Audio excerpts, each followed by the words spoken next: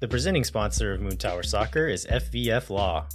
To find out what makes FVF a different kind of injury law firm, you can visit fvf.law.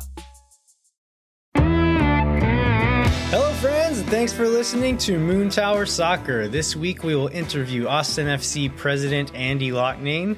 We will also talk about Tomas Pochettino's loan to River Plate. We'll talk about the MLS Super Draft and much more. My name is Landon Cottom, and I'm joined, as always, by Mr. Jeremiah Bentley.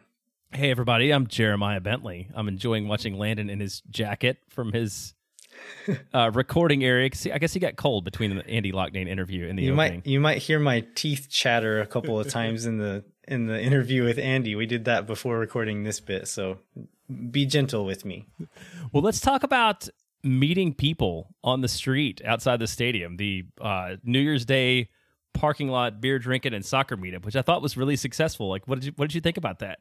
It was, yeah. We had the Top Flight guys on last week and kind of forgot to cover this part of it, but it was amazing. Like I thought it was very heartwarming for some reason that there were folks that came out that we had never met in person before that had just heard us on the show. That some folks came alone; they didn't know anybody else there. There's several people who were in that camp, but there's 25 to 30 people at one point hanging around, and a few people coming and going as we went, but.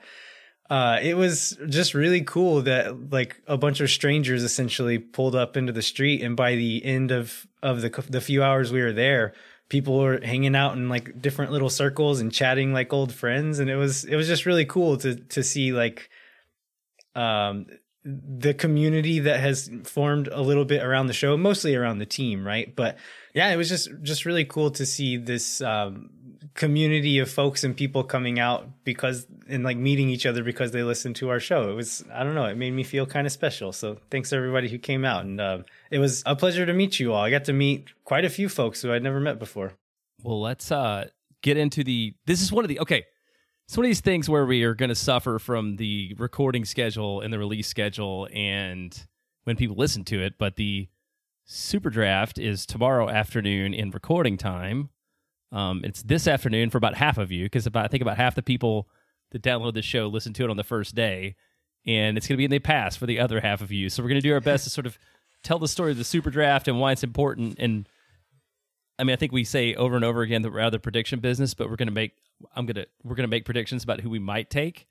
Yeah, so I think the way we can frame this is we are going to name some names of players, but I think what we can focus on today is more about why Austin FC might take a certain kind of player. We'll know the players for the next show. We'll get into that and give a whole breakdown of who those players are. But for today, even though you might be hearing this after the draft, I think we can still serve a purpose by talking about it today and talking about what Austin FC's mindset could or should be going into this draft, which will still be helpful in retrospect after we know who the player is, or hopefully it is. Right. Yeah. Well, hopefully that too. I mean, there was movement today for some other teams in the first round. Did you see this? The Toronto. Oh my God. Yes. Let's talk about that too, right quick. Really quick. So it was Toronto originally had the third pick. They traded that pick away for Dom Dwyer, who I forgot was even on Toronto's roster. They traded Dom Dwyer to Dallas for that. No, and gave them the pick. So Dom Dwyer and the number 3 pick go to Dallas. You might be thinking, why would Toronto just give a player and a pick to Dallas? The reason they did it is because Dallas then went on and bought out Dom Dwyer's contract to essentially like null his contract. Why did FC Dallas need to do that, you ask? It's because Toronto FC is going to buy out Jozy Altidore's contract. MLS will only allow a team to buy out one player per offseason. And so they were already going to buy out Jozy Altidore and really needed to do that one because they have too many designated players right now. And so by trading Dom Dwyer to Dallas and letting them buy him out, they skirt that rule and everyone kind of gets what they want. So it was the most MLS stuff I've ever seen, but it was like kind of beautiful also. It was. So that to say, the Super Draft is tomorrow at 2. It's going to be streamed online, and now teams from Texas will have the 3rd, 4th, and 5th pick in the first round because Dallas will be 3, Houston will be 4, and Austin will be 5. So, and then Dallas is number 6 again Dallas as well. Is 6. Oh, that's right. So it'll be very, with the kind of year the teams from Texas had, it will be a very Texas-heavy top of the Super Draft, which is very unsurprising. And then our guy Mike LaHood will be bringing the LaHood mood to the broadcast, along with I think he's one of the. And there's Doyle. There's 4 or 5 other people that are going to be on the broadcast, but only the first round is going to be streamed, and you'll be able to watch it on the Austin FC website, MLSsoccer.com, the MLS app, and then the second and third rounds will just be just through the draft tracker on the MLS website. I'm kind of interested to watch this broadcast as well because they're going to have correspondence on the ground with some of the Generation Adidas players that they know are going to go high. So that'll be kind of cool, be able to do an interview right there and then. And it'll be a bit more like a big time draft kind of feel, I think. So that should be fun. So Matt Doyle wrote an article for each MLS team and what they needed. Essentially, what he said for Austin is not going to be a surprise for us, right? A center back and a left back. We all kind of knew that. Was there anything that didn't surprise you, did it, Jeremiah? It did not surprise me, the directness in which he said, I'm not convinced that Austin has a single starting caliber center back on the roster. Surprised me a little bit. That's how he set it up. Although... He doesn't have the same love for Johan that we do. That we do, that's right. If he had more of a local perspective, he might have a different opinion. But no, that was not surprising at all. And I think that's what everybody's talked about. And I guess, what's your position on for drafting for need versus best player available in the Super Draft? Yeah, I think it's a big... Do you want to go ahead and get into that, or should we talk about Generation Adidas first? Because I have quite a few thoughts on not necessarily which option we should go through, but I do want to explore both of those options. Okay. Drafting for need or drafting for best talent. Okay, available. so we all get need. So let's go ahead and talk about Generation Adidas, and that'll get us to best talent available. Okay. Yeah. So Generation Adidas, it's hard to find a good explanation of why it exists. But from what I understand, it's a designation that MLS can choose to give players, essentially signing a contract with the league to get them to stick around and play in MLS for a while instead of going somewhere else. But it's generally underclassmen, which the rest of the draft is mostly going to be seniors.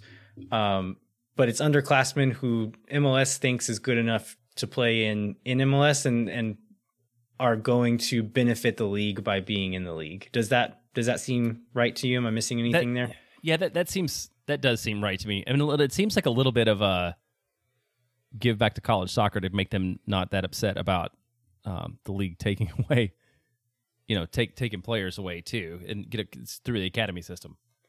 Yeah, but these players are essentially guaranteed a contract to an extent, so it benefits the player and also keeps them domestic instead of them maybe trying to go sign a contract abroad, because MLS thinks that these players might be able to go do that if they wanted to. Yep, and there are a number of advantages for the clubs to take one, which I think is going to get into the, if you're a team, why would you look at Generation Adidas? So the contracts of the league, players who are Generation Adidas are on the supplemental roster, so they don't take up a senior roster spot. Throughout their initial contract, their salaries don't count against the MLS salary budget. I mean, these typically aren't going to be super high, but there's a benefit there too. And then the teams don't have to protect him in the expansion draft, since there's an expansion draft almost every year. So we saw that with Danny Pereira, where we got to keep, he wasn't part of the consideration to set, along with homegrowns, for who might be selected in the expansion draft. So there's a lot of reasons why these players are very appealing. Yeah, and so I think one conversation that we heard a lot about last year is we're pretty excited about this about the super drafts last year, right? So one conversation you hear a lot is the super draft still relevant? And so in general, you're not going to find superstars in the super draft, but you do sometimes. Guys like Daryl Dike just got sold for 10 million, something like that. Tajon Buchanan got sold for 7 million. Both of those guys came out of the super draft. New England Revolutions, they set the MLS point record last year, and their entire backline came through the super draft over the last 5 or so years. So we may not be bringing in guys that are going to be superstars this year or even starters in 2022.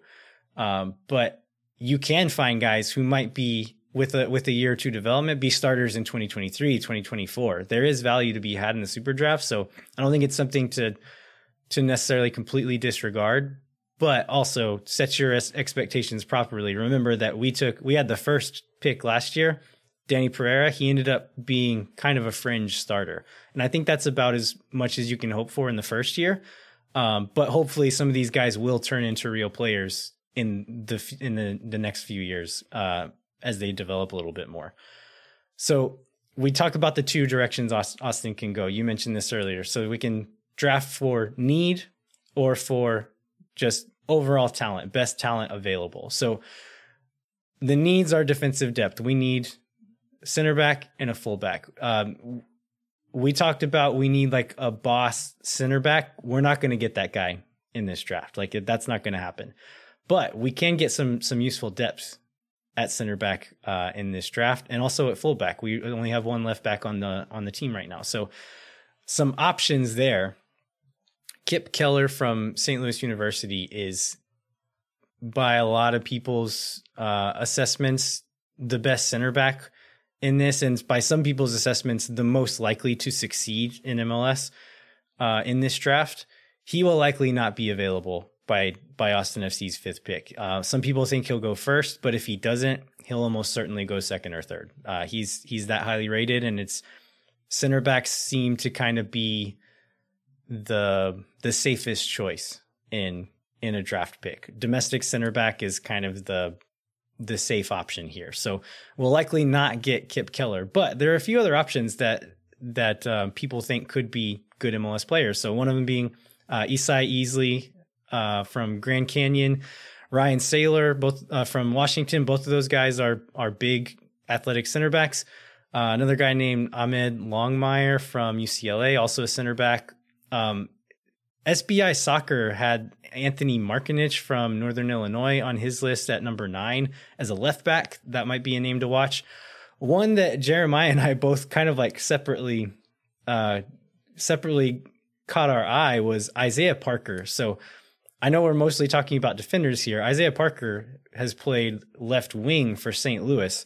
Matt Doyle thinks that he could and will likely be transitioned into a left back in MLS. So a fast, talented guy playing left back, that's something I could get into. And actually, SBI Soccer actually projected Austin FC to pick Isaiah Parker in this draft tomorrow. Yeah, and that's, the Doyle talks about there's a lot of people that start, I guess, in college at forward or on the wing, and then, eventually over 2 or 3 years end up as an outside back. So this might not be he would still be a project, but he seems to be like a really talented project. And he's a Generation Adidas guy too, right? Correct. Yeah. So he's got the upside of that. And then the other those other names I mentioned are not Generation Adidas player, and Isaiah Parker is. And then the other name you mentioned that I've seen on at least one list was Ryan Saylor, who you have as listed as was that from who was that had him as mock? Was it it was Travis Clark's mock draft that he did for MLSsoccer.com, which had different picks than the one he did for his own site, Top Drawer Soccer. Oh, really? I like that. Yeah. And then, so Ryan Saylor is you say, a big center back from Washington, which we already have one of. Correct. And one that was strangely featured all on the club's social media over the last couple of days, the Freddie Kleeman experience. So, I don't know. Maybe we'll go back to Washington. So transitioning on to, that would be taking one of these guys or guys like this who would address a need now that we need now. They would likely get some minutes this year because it's a spot where we need some depth. The other option is to go best talent available, not even worrying about them getting minutes this year, but just this is the best prospect. This is someone who we think will be valuable in the future, even if not to this team in 2022. So some guys on that list, one of the early mock drafts, I think this was Travis Clark's, had us Kyle Holcomb, a striker from Wake Forest. He is not Generation Adidas, but is domestic, so wouldn't require an international slot. The rest of these guys I have on the list are all the Generation Adidas players, because MLS has essentially decided these are some of the most valuable guys in this draft. And based on all the scouting that I've read about, they seem to be. So one option is central midfielder Ben Bender from Maryland. He's apparently kind of a box-to-box guy, an 8. We don't really need that right there if one of the signings we think is going to come through soon comes through. And so maybe not a spot of need. 2 of the Generation Adidas players are both goalkeepers, which we don't really need that either. Eric Centeno is another forward who is projected to become a right back, but he's a right back. We've got a couple of those, so wouldn't necessarily be the most need. A striker from Duke named Thor Ulfarsson. Fabulous name. Fabulous it's all name. reason to go for him just right there. He seems to be pretty highly rated by some folks, but he would take up an international spot. And I don't know that, like, Danny Pereira was worth using an international spot, the number 1 pick, but I don't know that this guy necessarily would be, especially when we already have 3 strikers on the roster. One of the players that a lot of people think is the best talent in this whole draft is a guy named Useni Buddha from Stanford. I know Phil West felt pretty strongly about this one, that Austin FC would be stupid not to pick this guy if he's still available. So if he is available, there's like, of course, if he's the most talented guy, you could see the value there. But Austin doesn't need any forwards right now, really, or doesn't really have room for more forwards. B, attacking players are a little bit more risky in the draft than defenders are. C, he would require an international spot. He is from, I can't remember what country he's from, somewhere in West Africa, but he would require an international spot, which we don't really have any of right now. And the scouting report they gave on Extra Time today, they seem to think, Matt Doyle especially seemed to think that he would need to be in kind of the right system. And I don't know if Austin FC would be that system. And Josh Wolf hasn't really proven that his system is the right one for anybody yet. So I think it would be a risky pick. And so it would make me nervous if we picked Useni Buddha, even though he is so highly rated. Do you have a preference of which of these routes Austin FC should go? Well, if he's there, that's why I like Isaiah Parker, because he's kind of the combination of both. That sort of meets a position of need, and he's a Generation Adidas guy. And then if not, then I think you have to go domestic, because I know there was a little bit of talk about, maybe we acquire an international slot, but international slots are going for what, $250K in GAM, which is a whole lot. I mean, it's a lot to give for anybody, but it's a whole lot to give for a super draft pick. Yeah, for sure. Absolutely. So I think just take like the best domestic talent available beyond that. Yeah, I really like the Isaiah Parker shout. Again, we're getting into predictions here, but it's a guy who, like, if he pans out and can play this year or needs to play this year, I'm sure he could fill some minutes. But Hector Jimenez can play left back as well. We've seen him play left back. And so we do have some cover there. Nick Lima can also play left back, and John Gallagher can play right back. So, like, worst case scenario, we do have guys who can play in those positions. And so he would provide depth, but wouldn't necessarily have to be the next guy up if he doesn't quite pan out or turn into someone that Wolf thinks he can trust this season. So I like that shout. Again, we have no idea who it's going to be, but we will be sure to give a detailed scouting report of whoever gets picked in this draft on the next episode. So let's move on to a rumor that seems to just keep going and going and going, the Johan Valencia rumor. So these rumors have turned into pretty substantial reports, it seems, at this point. So there's the most recent one is from Diego Saviola. He is a reporter in Colombia who is saying that this is done. The details that he's reporting are $1.5 million. Austin FC will own 80% of his rights. Deportivo Cali will maintain 20% of those rights of sell on. And then he also mentions that that Valencia will be traveling next week to the United States. So we are kind of hoping that now that some other business was done, we would be getting green smoke today. That was not the case. And it may be into next week before we get this. So it kind of wasn't this how the Pochettino I remember that were a lot. early on. Yeah, we by the time he signed, I think we had talked about him like 3 weeks in a row, and we were kind of done with any conversations about him as a player, and we're just like, yep, he's in. And now we move on to the next thing. So it did seem like there was some things needed to happen before this could happen, but that wasn't the only pending thing on our roster, right? Until today, we technically had 4 designated players on the team. Right, and that's something I wanted to bring up because, there's things. So we have 8 international slots. We can only have 3 designated players. But that doesn't mean you have to be in compliance all the time, every day on those roster requirements. So there's a roster compliance deadline, and usually it's around the first day of the season. Last year it was like a month in, I think, just because last year was super, super weird. And that's when the whole Miami thing happened, or I guess when the whole Miami thing came out and they had to drop people at the last minute. But yeah, we can be temporarily out of compliance as long as by the time we get to around the first game, we only have 3 DPs and we only have 8 international players. So they aren't necessarily 100% dependent upon each other, but you kind of have to know how things are going to go, because you don't want to take the risk that, oh, rats, we ended up with 9 internationals because a transfer didn't happen or a deal fell through or whatever. But you don't have to stay in compliance all the time. Yeah, I remember a few years back, the Galaxy had 4 designated players until I want to say it was a week before the season started. And they finally bought out Gio dos Santos' contract. And I think he went straight to Mexico. I know he's there now, but I think he ended up going to Mexico right after that. But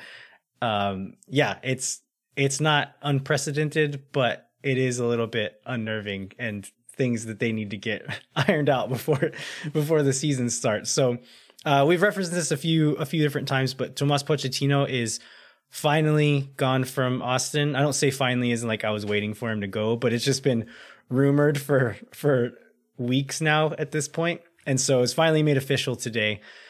They've loaned him to River Plate. He will be on a 1-year loan with an option to purchase at the end of that loan. We saw some numbers being reported. Do you remember where those numbers came from? Did you happen to see that? The number the most reliable number I saw was in Chris Bill's article that he wrote from the Striker today. Because I think some other numbers people were throwing around were numbers from Transfer Market or FOTMob or something that was just those are guesses. They're guesses about value. But yeah, Chris's article today said the estimate was that the buyout would be about $1 million. 3.5. Yeah. I thought it was that we paid 1.5 and that we would get 2.5. Is that not right? I think it was 2.5 and we would get 3.5. Okay, there you go. And it was I was going to say $1 million more than what we paid. Yeah. Provided it happens, which is decent business. Yeah, that's one thing I wanted to bring up is the business part of this. If that happens, do you see that as good business? If we make $1 million off of him and it was a guy that was never going to fit into the system that we have right now, yeah, I mean, I think so. Yeah. It's not as good as the deal that Charlotte made yesterday or whatever, where they they brought a guy in and he never played for him and they sold him for $3 million. But yeah, I mean, I think it's good business. I think there's talent and there's opportunity, and maybe Pochettino will kill it and he'll be great. But he wasn't going to be that kind of player in Austin, right? And my Austin example for that is Diego Fagundes was incredible last year, and he was persona non grata in New England. And so sometimes a change of situation is exactly what somebody needs. Yeah, I agree. I think if he does go and kill it at River and they buy him and he does great there, I think the worst thing that happens is it maybe makes Austin look a little bit bad, makes Josh Wolf look a little bit bad, but for $1 million, you'll take that, right? And absolutely. One thing that I think is interesting is I find it interesting that River is so interested in him, and I think Chris Bills mentioned this in his piece about the loan, but I think this, like, they're not looking at his play in Austin and saying, like, this guy is amazing, we have to have him. They played against him the season before when he was at Talleres. And so I think he just, like, probably has a really good reputation in Argentina, and they know that maybe this last year wasn't representative of all the talent that he has, and hope that they can get him back to that previous form.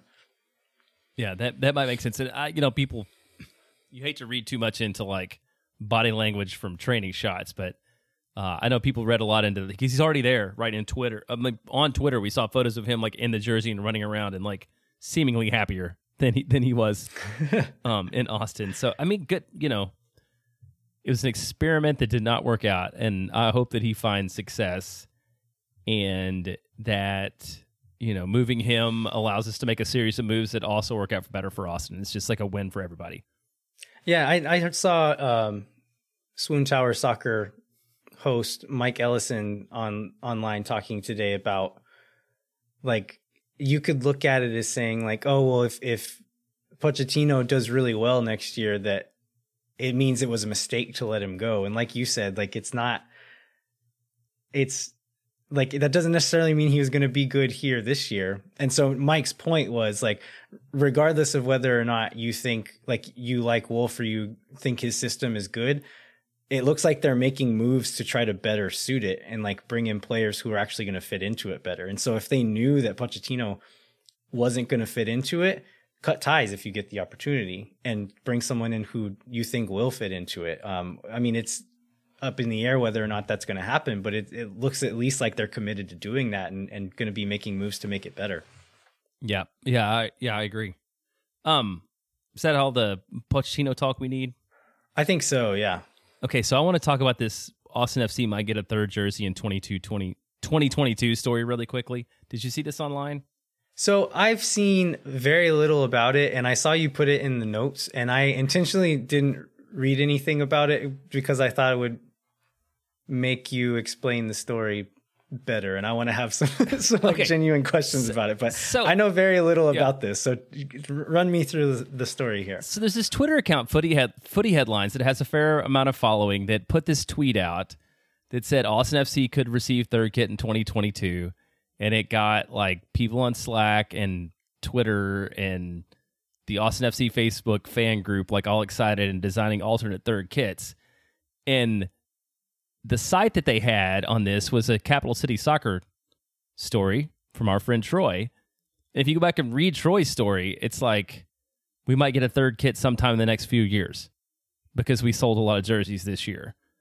And it's just like, to me, it was an example of how the internet is like a self-referential like echo chamber, and back to like some of the player rumors, like this Kevin Lopez one we didn't even talk about. Like, somebody had a rumor and then people just ran around in circles, like citing that one rumor as a thing. And so, yeah, I just thought it was interesting that this one thing comes out that is in no way related to the original source story, and all of a sudden, like, there's a whole bunch of people designing their own like perfect version of a third kit and waiting for Austin FC to announce their third kit for 2022, which nobody's ever actually said firsthand. Yeah. I think I want to say this was a Pablo Maurer story from last year that he I think it was him, but he released some of the metrics that he was told that a team needed to meet to be able to get a third kit. And Austin FC was, I think in a Forbes article, they said that Austin FC had the best merchandise sales of any team this year. And so if anybody has a third kit, you would think Austin FC would get one, right? But we also know that Adidas has like a 2-year run up to releasing a kit. And so 2 years ago, Adidas did not know we were going to be the highest seller in merchandise. So they might know that for 2023, but for 2022, it's probably, if they did put out a third kit, it would probably be boring. Yeah, oh, for sure. So in 2021, only Atlanta had a third kit, and I think I just saw some details on their third for 2022. So yeah, there's still not a lot of those, but yeah, I just thought it was like a weird little story that kind of took on a life of its own and had a bunch of people excited about it. And if you go back to the original source, it's like not at all what somebody said. But we do expect sometime this month to get our 2022 second kit, and I'm excited to see what that is. And I have no idea what that's going to look like. Do you have any like hopes for what it looks like? What would you like to see in it? Something interesting, but I don't, something less plain than what it was last year. But I don't know that we're going to get that. I mean, it's got to be substantially different from the other one in order to sort of meet league guidelines.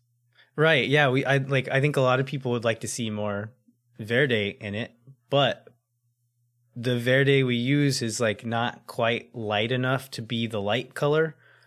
And there's a lot of it in our home kit. And so you need to have options to distinguish the colors from the team you're playing.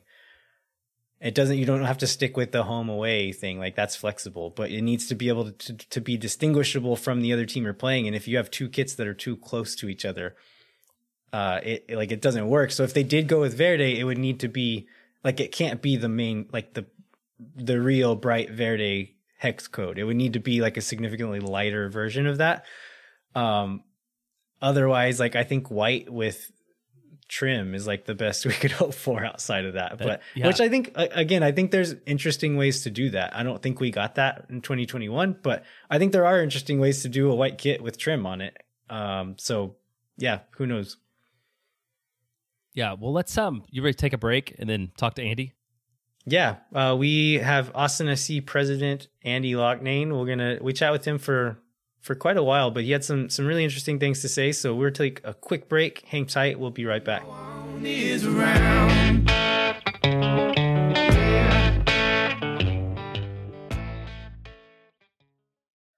Moontower Soccer is brought to you by our friends at FVF Law, the official injury lawyers of Austin FC. FVF is a different kind of personal injury law firm dedicated to community, transparency, and client education. Jeremiah, we got our new 2022 FVF calendars in the mail. Listeners from last year will know that they sent us calendars of their pets. And this year it was like really nice portraits of dogs. And I think there were a couple of cats in there as well. But did you have a favorite dog in the calendar? All dogs other than, well, clearly Finn's number one dog. I mean, and Tito's up there somewhere too, but then like all the other dogs are like tied for third. How about that? Is that enough of a cop-out answer? I feel like I loved all of the dogs. I did have a choice. I loved all of the dogs in the calendar, but the one that I most wanted to be friends with was the October dog. I think that's my birth month, so maybe that has something to do with it. But he looked like the one that I would get along with best. But what in his look was it that made you think like? Did he seem like he had a good personality or? I don't have it with me now, and so I don't actually remember. I just remember that it was the October dog. But he looked kind of dumb, but friendly, which is... There you go. Yeah. All right. Well, you can go to fvf.law to find out what makes FVF a different kind of injury law firm and why understanding your legal options can dramatically change the outcome of a case. Once again, that's fvf.law. All right, we are back with Austin FC president Andy Loughnane. Andy, thanks so much for joining us. It's an honor to have to join your program. Thank you so much. So I know you've been in sports for quite a while. Did you always think you were going to work in sports, and did you ever imagine that you were going to be the president of an MLS club? I did kind of want to, from a young age, think about a career in sports. Probably, it's something that struck me in a very serious way, at least in high school, because I ultimately, wanted to go to college and grab a degree in sports management. So at some point in high school, it struck me as a worthwhile pursuit. And so I guess, when I was growing up, I grew up in Chicago. Hopefully that's okay. Hopefully nobody's going to hold that against me. But when I was growing up, in particular, I had an interest in hockey. That was kind of always my thing. So I went to Miami of Ohio, as I mentioned, studied sports management. And when I graduated, I kind of caught my first break, but it was a job that I had always wanted, right? I always wanted to work for an NHL team, and I got lucky. I got to work for a team in an industry and in a sport that I kind of desperately wanted to work in. So, I got a job working for one of the most storied franchises in sports, certainly in the NHL, and that was the Detroit Red Wings. And I got really lucky, guys, because when I joined the Wings, we won back-to-back Stanley Cup championships in my first 2 years. And what's interesting about that is that I think in sports, there's three, and this is just, where I'm at, but there's three things in sports I think you want to accomplish. One, you want to be a part of a winning team. It doesn't come easily. In my case, I got really lucky. It happened twice in my first 2 years in the industry. You want to have the opportunity to open a new building, maybe renovate a new building, whether it's an arena or stadium. And then you want to have the opportunity to launch a new team. Now, that third one does not come along very often. Obviously, MLS has been kind of the expansion frontier for the last decade, more so than the other sports. But you typically get the second and the third together. And so, I left the Red Wings to help launch the NHL's Columbus Blue Jackets. And I guess I raise all of that because ultimately that experience in Columbus was an insight that probably allowed me to be a compelling candidate when the Columbus Crew job came open back in 2014. I without going through my entire career, I think what I will tell you is, that there's no doubt that my market insight of Columbus ultimately led to that role in MLS. But I don't know. I guess if you're asking, did I think that I would be in Major League Soccer? The 24, 25-year-old version of myself probably would have told you no. I've actually told this story before. When I was in Columbus to help launch the Blue Jackets, we often spoke about the NHL team that we were launching as being the first major league team in Columbus. Now, mind you, this was the year 2000. And as MLS aficionados would know, Columbus joined MLS in 1996 in year one of Major League Soccer. So, if you're going to ask the 24 or 25-year-old version of myself, did I expect to work in soccer? The answer would have been no.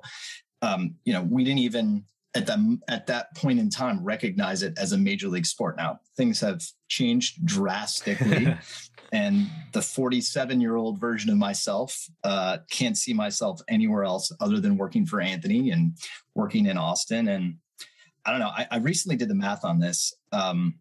This upcoming 2022 season will be my 9th season as a club president. And there's maybe 5 or 6 other current team presidents who've been in the same spot longer than me at this point. So I'm confident I'm involved in a sport that I'm extremely passionate about and at this point, extremely addicted to. So fast forwarding to your position here at Austin FC, Jeremiah and I spent a lot of time in the weeds of the Austin FC atmosphere. And we kind of forget that there's some people who don't talk about and think about this team as much as we do. So I kind of forgot that there's probably people who don't know what your job is or what you do. So can you just tell our listeners what Andy Loughnane's position is and what your responsibilities are for the team? Sure. So the way that Anthony has set up our operation is that we have a leader who oversees our soccer operations, and that's Claudio. And then we have a leader who oversees business operations. So in that capacity, my role is responsible for overseeing things like ticket sales, sponsorship sales, marketing, PR, community relations, the stadium operation itself, the training facility operation. And while it was happening, the infrastructure projects of making sure that our stadium and our training facility were constructed on time, on budget, et cetera. So in a nutshell, it's overseeing the day-to-day business operations and venue operations of Austin FC.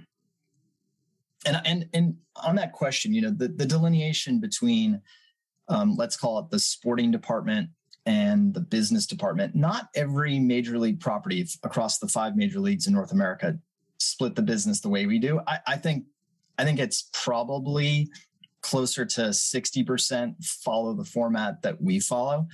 So we're by no means an anomaly, but there are some clubs in MLS that have kind of my role oversee soccer. I think for the comfort and safety of your audience, I'm here to proudly declare that you guys are in very capable hands of Claudio, and I have nothing to do with the soccer operations.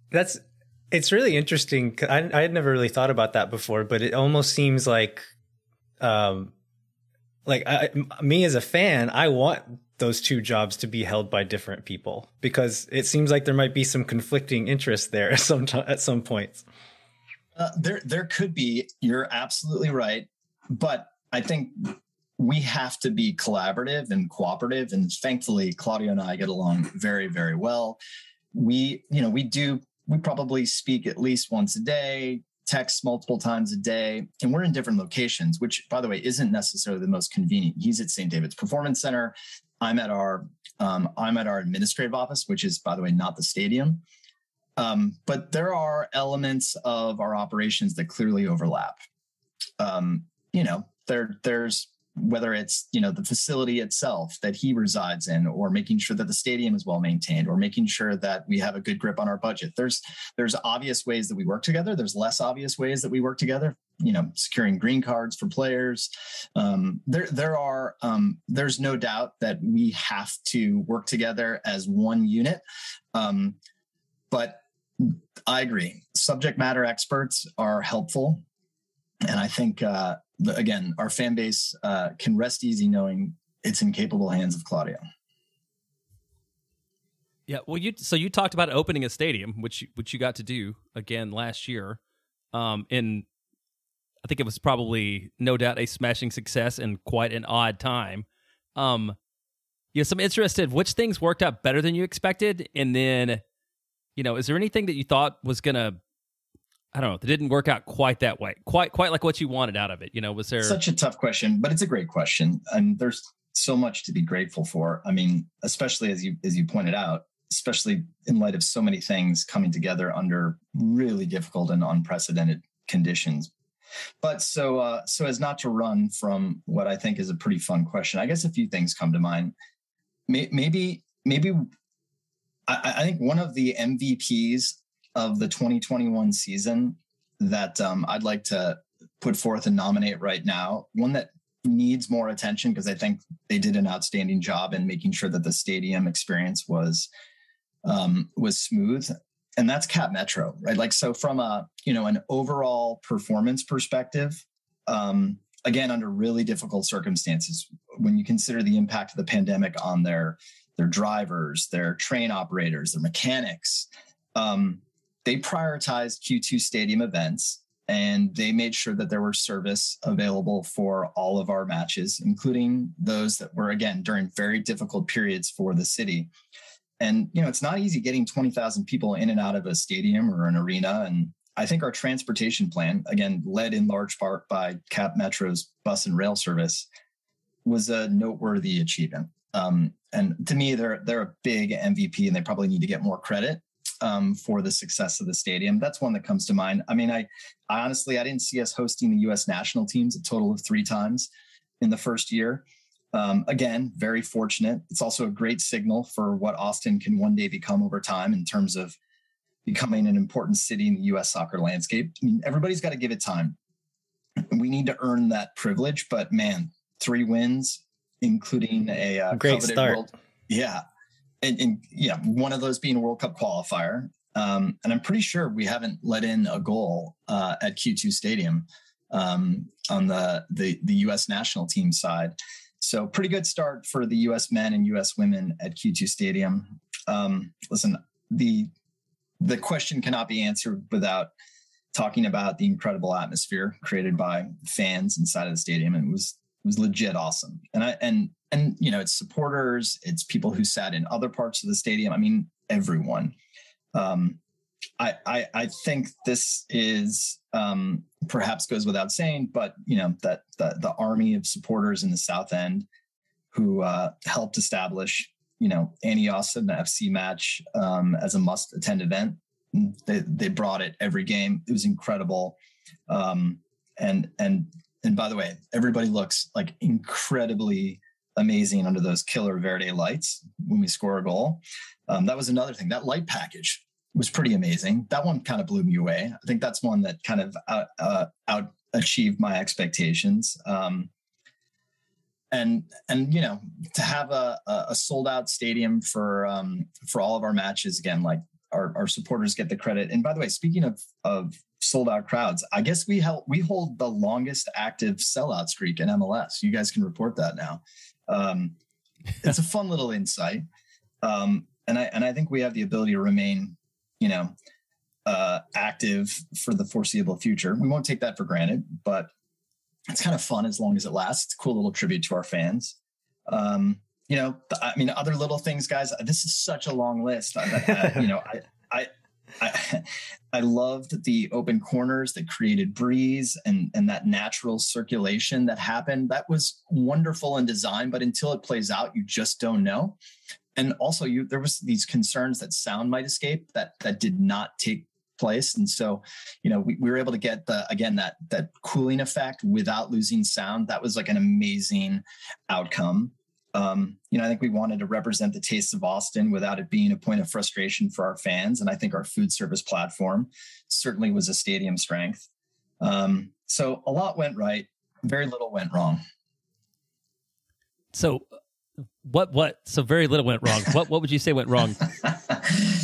Give us one, Andy. Just one. I mean, it doesn't have to be a big thing. Yeah. But give us something that you wish had gone differently during the year. Because I can't imagine. I mean, other than you not getting to have an office in the stadium because you decided to put a beer hall there, which was very strategic. We added the beer hall, so hopefully that was a good trade-off for the fan base.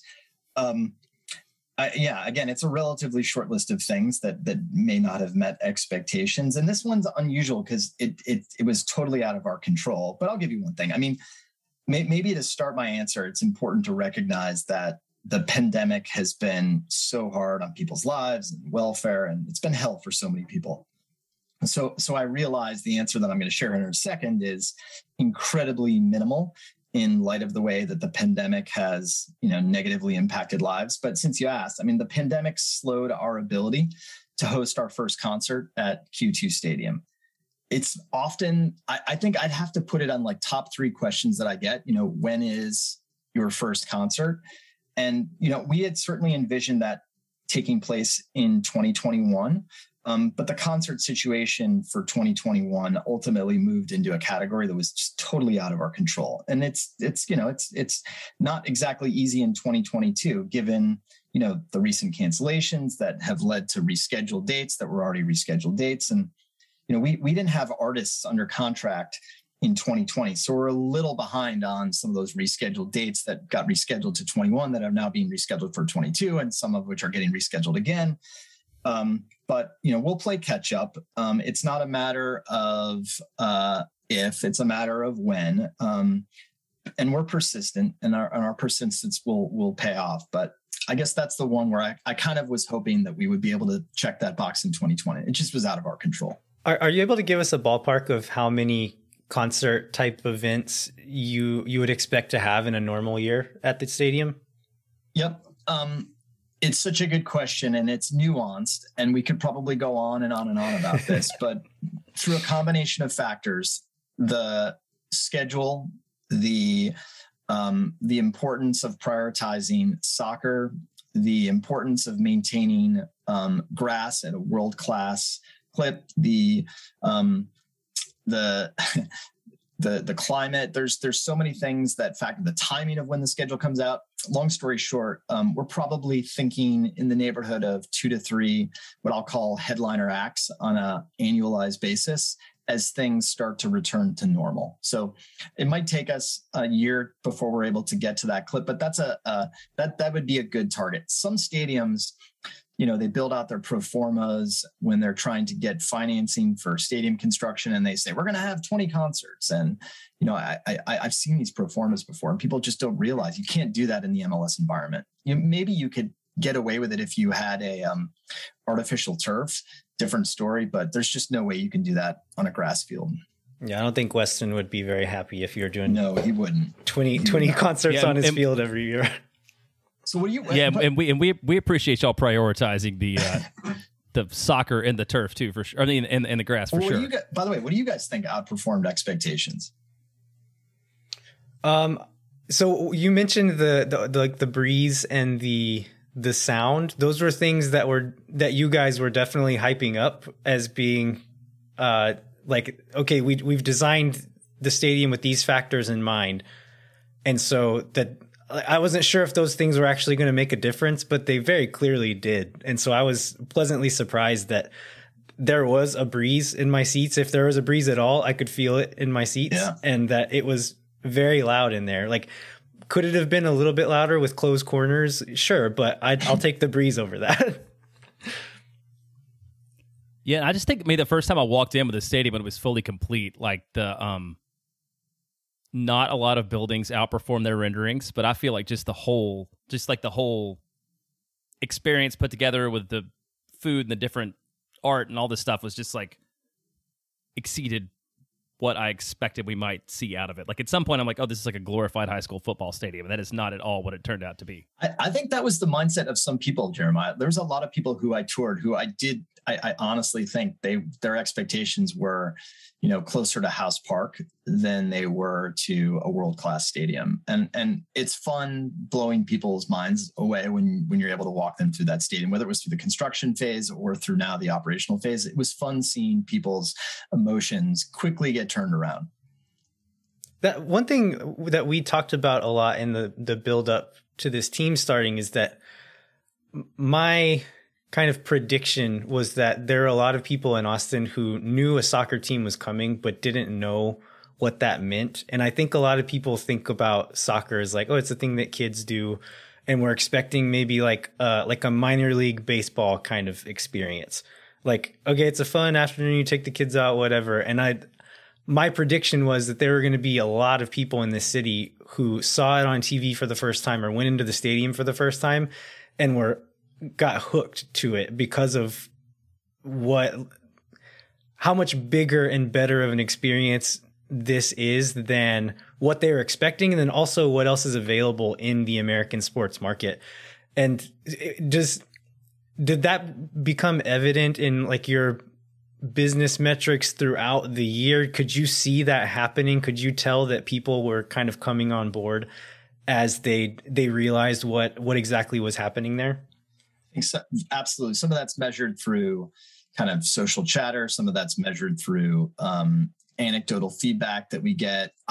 All I can tell you is that the number of people in my neighborhood who had zero interest in soccer or talking to me that have since somehow become addicted flag waving fans, that's a good signal for me. But yes, and we were always hopeful that you just needed to come to Q2 Stadium and get a taste of the electric atmosphere. And you didn't need to necessarily be a soccer fan to be hooked. You needed to have some level of, adrenaline seeking behavior. But I know that we have converted some non-soccer fans into soccer fans, and that is a really good outcome.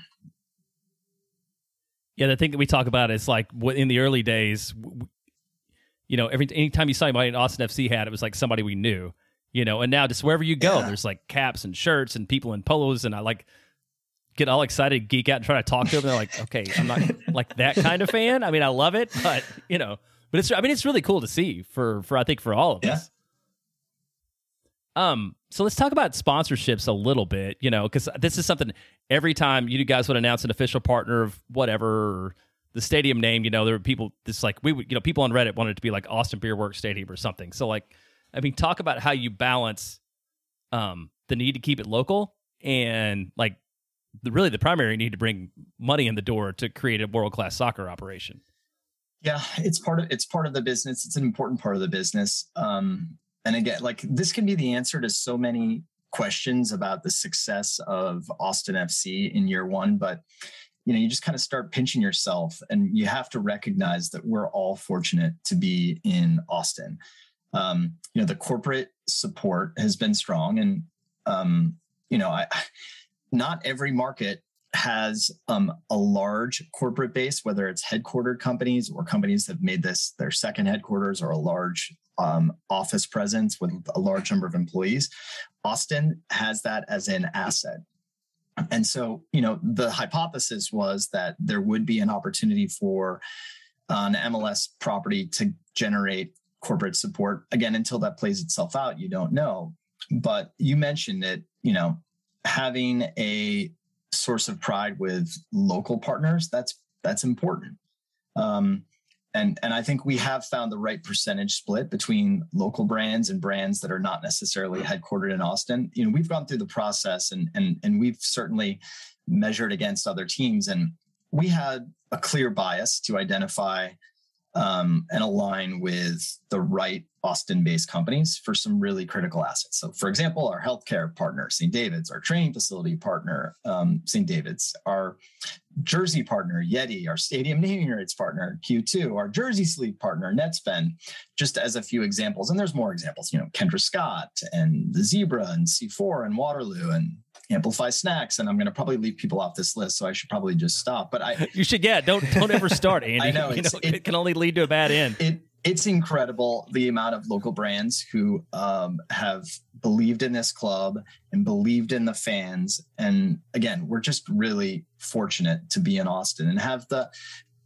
benefit of that local market, but also have the attraction of national, international brands. And so this isn't always the case, but we have support from companies who are targeting markets like LA and New York and London and Paris, and they're open to having a conversation about MLS in Austin. I can tell you that is not always the case. And because there's just, there's no actual like finite right split percentage. But there are some teams where 80 to 90% of the team's sponsorship revenue is coming from, like national brands. That's a high percentage. And it's not usually the best health signal if that's the case. So we're in a very different spot where we have really good local support. So we talked a little bit about kind of the smashing success that Austin FC was on a business end, and then also which kind of stadium atmosphere. I think we can call that a big success as well. But it wasn't necessarily the case on the field. The team performed quite poorly overall in the field. So did that present any messaging challenges to your part of the business as far as kind of balancing like how well you're doing off the field with how poorly it was going on the field? I mean, I guess the short answer is not terribly. Not terribly. It didn't necessarily hurt our ability to be successful and deliver the message that we wanted to the market. I mean, the short answer is no. The little bit longer answer is, the launch of a major league team is challenging and it's stressful under any condition, regardless of the standings in year one. And it becomes even more stressful when you add some of the construction projects we were undertaking and, you layer in a pandemic. And in our case, right, like, getting to Austin, launching a team in Austin, it was stressful for a lot of people, but the Austin FC community banded together, again, under very difficult conditions to build something special. And I think that's something that, each of us, and I'm talking about you guys, our fan base, our partners, we all came together and we all deeply care about this. And so I think for a time period, like we can set aside the standings for a second. And hopefully we're able to kind of recognize the kind of tireless, unselfish drive that each of us put in to build this team. And, a group of total strangers came together and kind of formed Austin FC under unprecedented conditions. And I just think about that more than anything being difficult. So, I mean, I think we did all of this together, and I'm not worried about year one standings. And I think we all endured things that were much harder to get to the point where we even had a team in 2021. And by the way, like I'm not Pollyannish. I do recognize that we can't acknowledge and talk about what this community accomplished together for the rest of our lives. And, especially on the occasions where we're outscored by our opponent. So I do realize that we can't focus on this for much longer, but it's probably still worth talking about until the 2022 season starts. That's fair. That's very fair. I was thinking that's a very, I don't know how familiar you are with Texas A&M, but we never lost. We were just outscored by our opponents is also the way they all phrase those. So it's very familiar language around here, and hopefully our Aggie listeners will get it. So, I mean, You talked about selling out every game this year, which, leads to the question about having a bigger building. So you built this Q2 with the opportunity to expand. Do you have any updates you want to give us on like y'all's thought processes on that, or what's the latest there? Like any business, we have near-term strategic considerations. We have more long-term strategic considerations. That's on the long-term consideration list. If I had to give a time estimate, it's probably no sooner than 2024. It could easily be beyond that, as there might be, reasons to be patient. But gosh, I always find myself delivering doses of reality, and hopefully, that's eventually appreciated. But, not everything associated with our long-term business operation wish list, which that's on a long-term wish list. It doesn't need, or, it doesn't need to happen right away. And I do think that's another question we get a lot. You sell at all your games, please have more seats in your stadium. And it's complicated. But I do think, it's worth noting that it is on our radar. We created expansion capability of about 1,500 seats in the North End. So it's on our mind. There's a lot of things that are on our long-term strategic wish list. Like, for example, right, like an all-star game. I don't know when that comes. I honestly don't know when that comes, but maybe you think about, prioritizing these in different year slots, and down the road, we'll be able to slot these much better. But, that's on our strategic wish list. I think as long as we're talking about construction though, it is worth noting that people will start to see some surrounding development start to occur, in the very near vicinity of Q2 Stadium at some point in 2022. In fact, there's a crane that's up just east of the stadium right now. But we talked about Cap Metro earlier. Cap Metro should be breaking ground at some point here in 2022 with a target completion date of fall of 2023. You're going to have to get the exacts from Cap Metro. That's their timeline. And that's for to clarify for listeners, that's for the train station that's going to be right there next to the stadium. Correct. Thank you. That's for the new rail station on the Cap Metro Red Line. But there's other projects. There's a project that people have probably heard a little bit about recently called Verde Square. That's close to Burnett, off of Bright Verde Way. That's a pretty significant project that will probably break ground at some point in 2022. Arena Tower, which has been under plans for a while longer, close to when the stadium site got announced. We could see some groundbreaking in 2022 on that project. There's this project that's been recently talked about called Uptown ATX, which is a little bit further north, kind of on the old IBM campus. There's so much development taking place. And, again, if we can be patient and think long-term just for a second, if we really like the stadium and the vision of the surrounding area as it stands today, we will love it, in a couple of years when this vision comes to life. Well, Andy, we greatly appreciate you taking some time to talk with us today. Before we let you go, is there any overall message you would like to share with fans as we head into the 2022 season? Well, first of all, we just want to say thank you. Probably cannot be said enough. The message is simple. It's from the heart. Our fans are amazing. The energy, the commitment, the creativity, generous spirit, it's inspiring. And so we're incredibly grateful. And I know you kind of asked me earlier what to expect. And I guess, one of the things that I'm looking forward to, from moving forward here, I'm a fan of the team as well. And I want to see what our supporter groups have planned for 2022.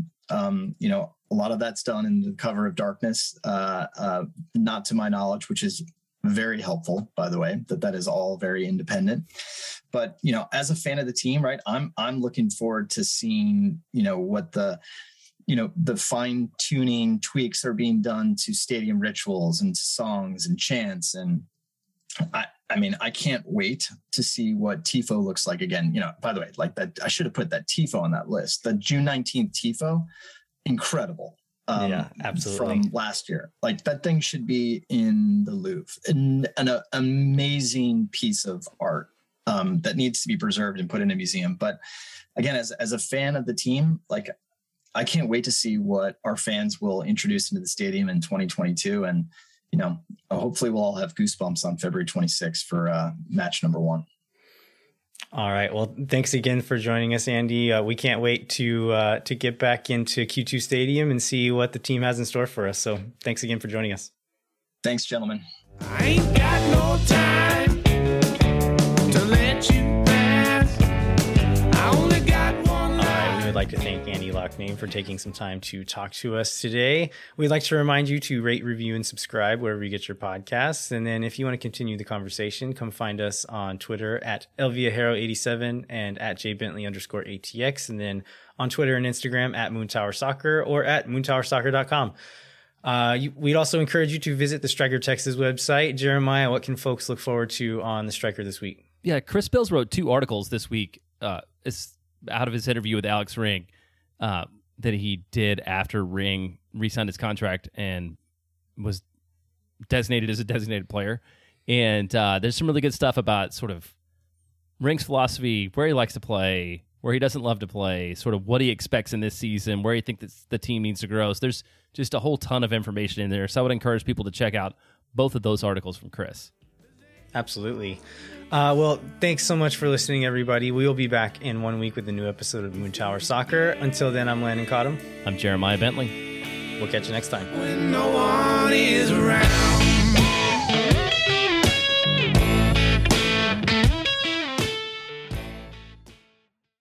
Muchas gracias. Bye bye.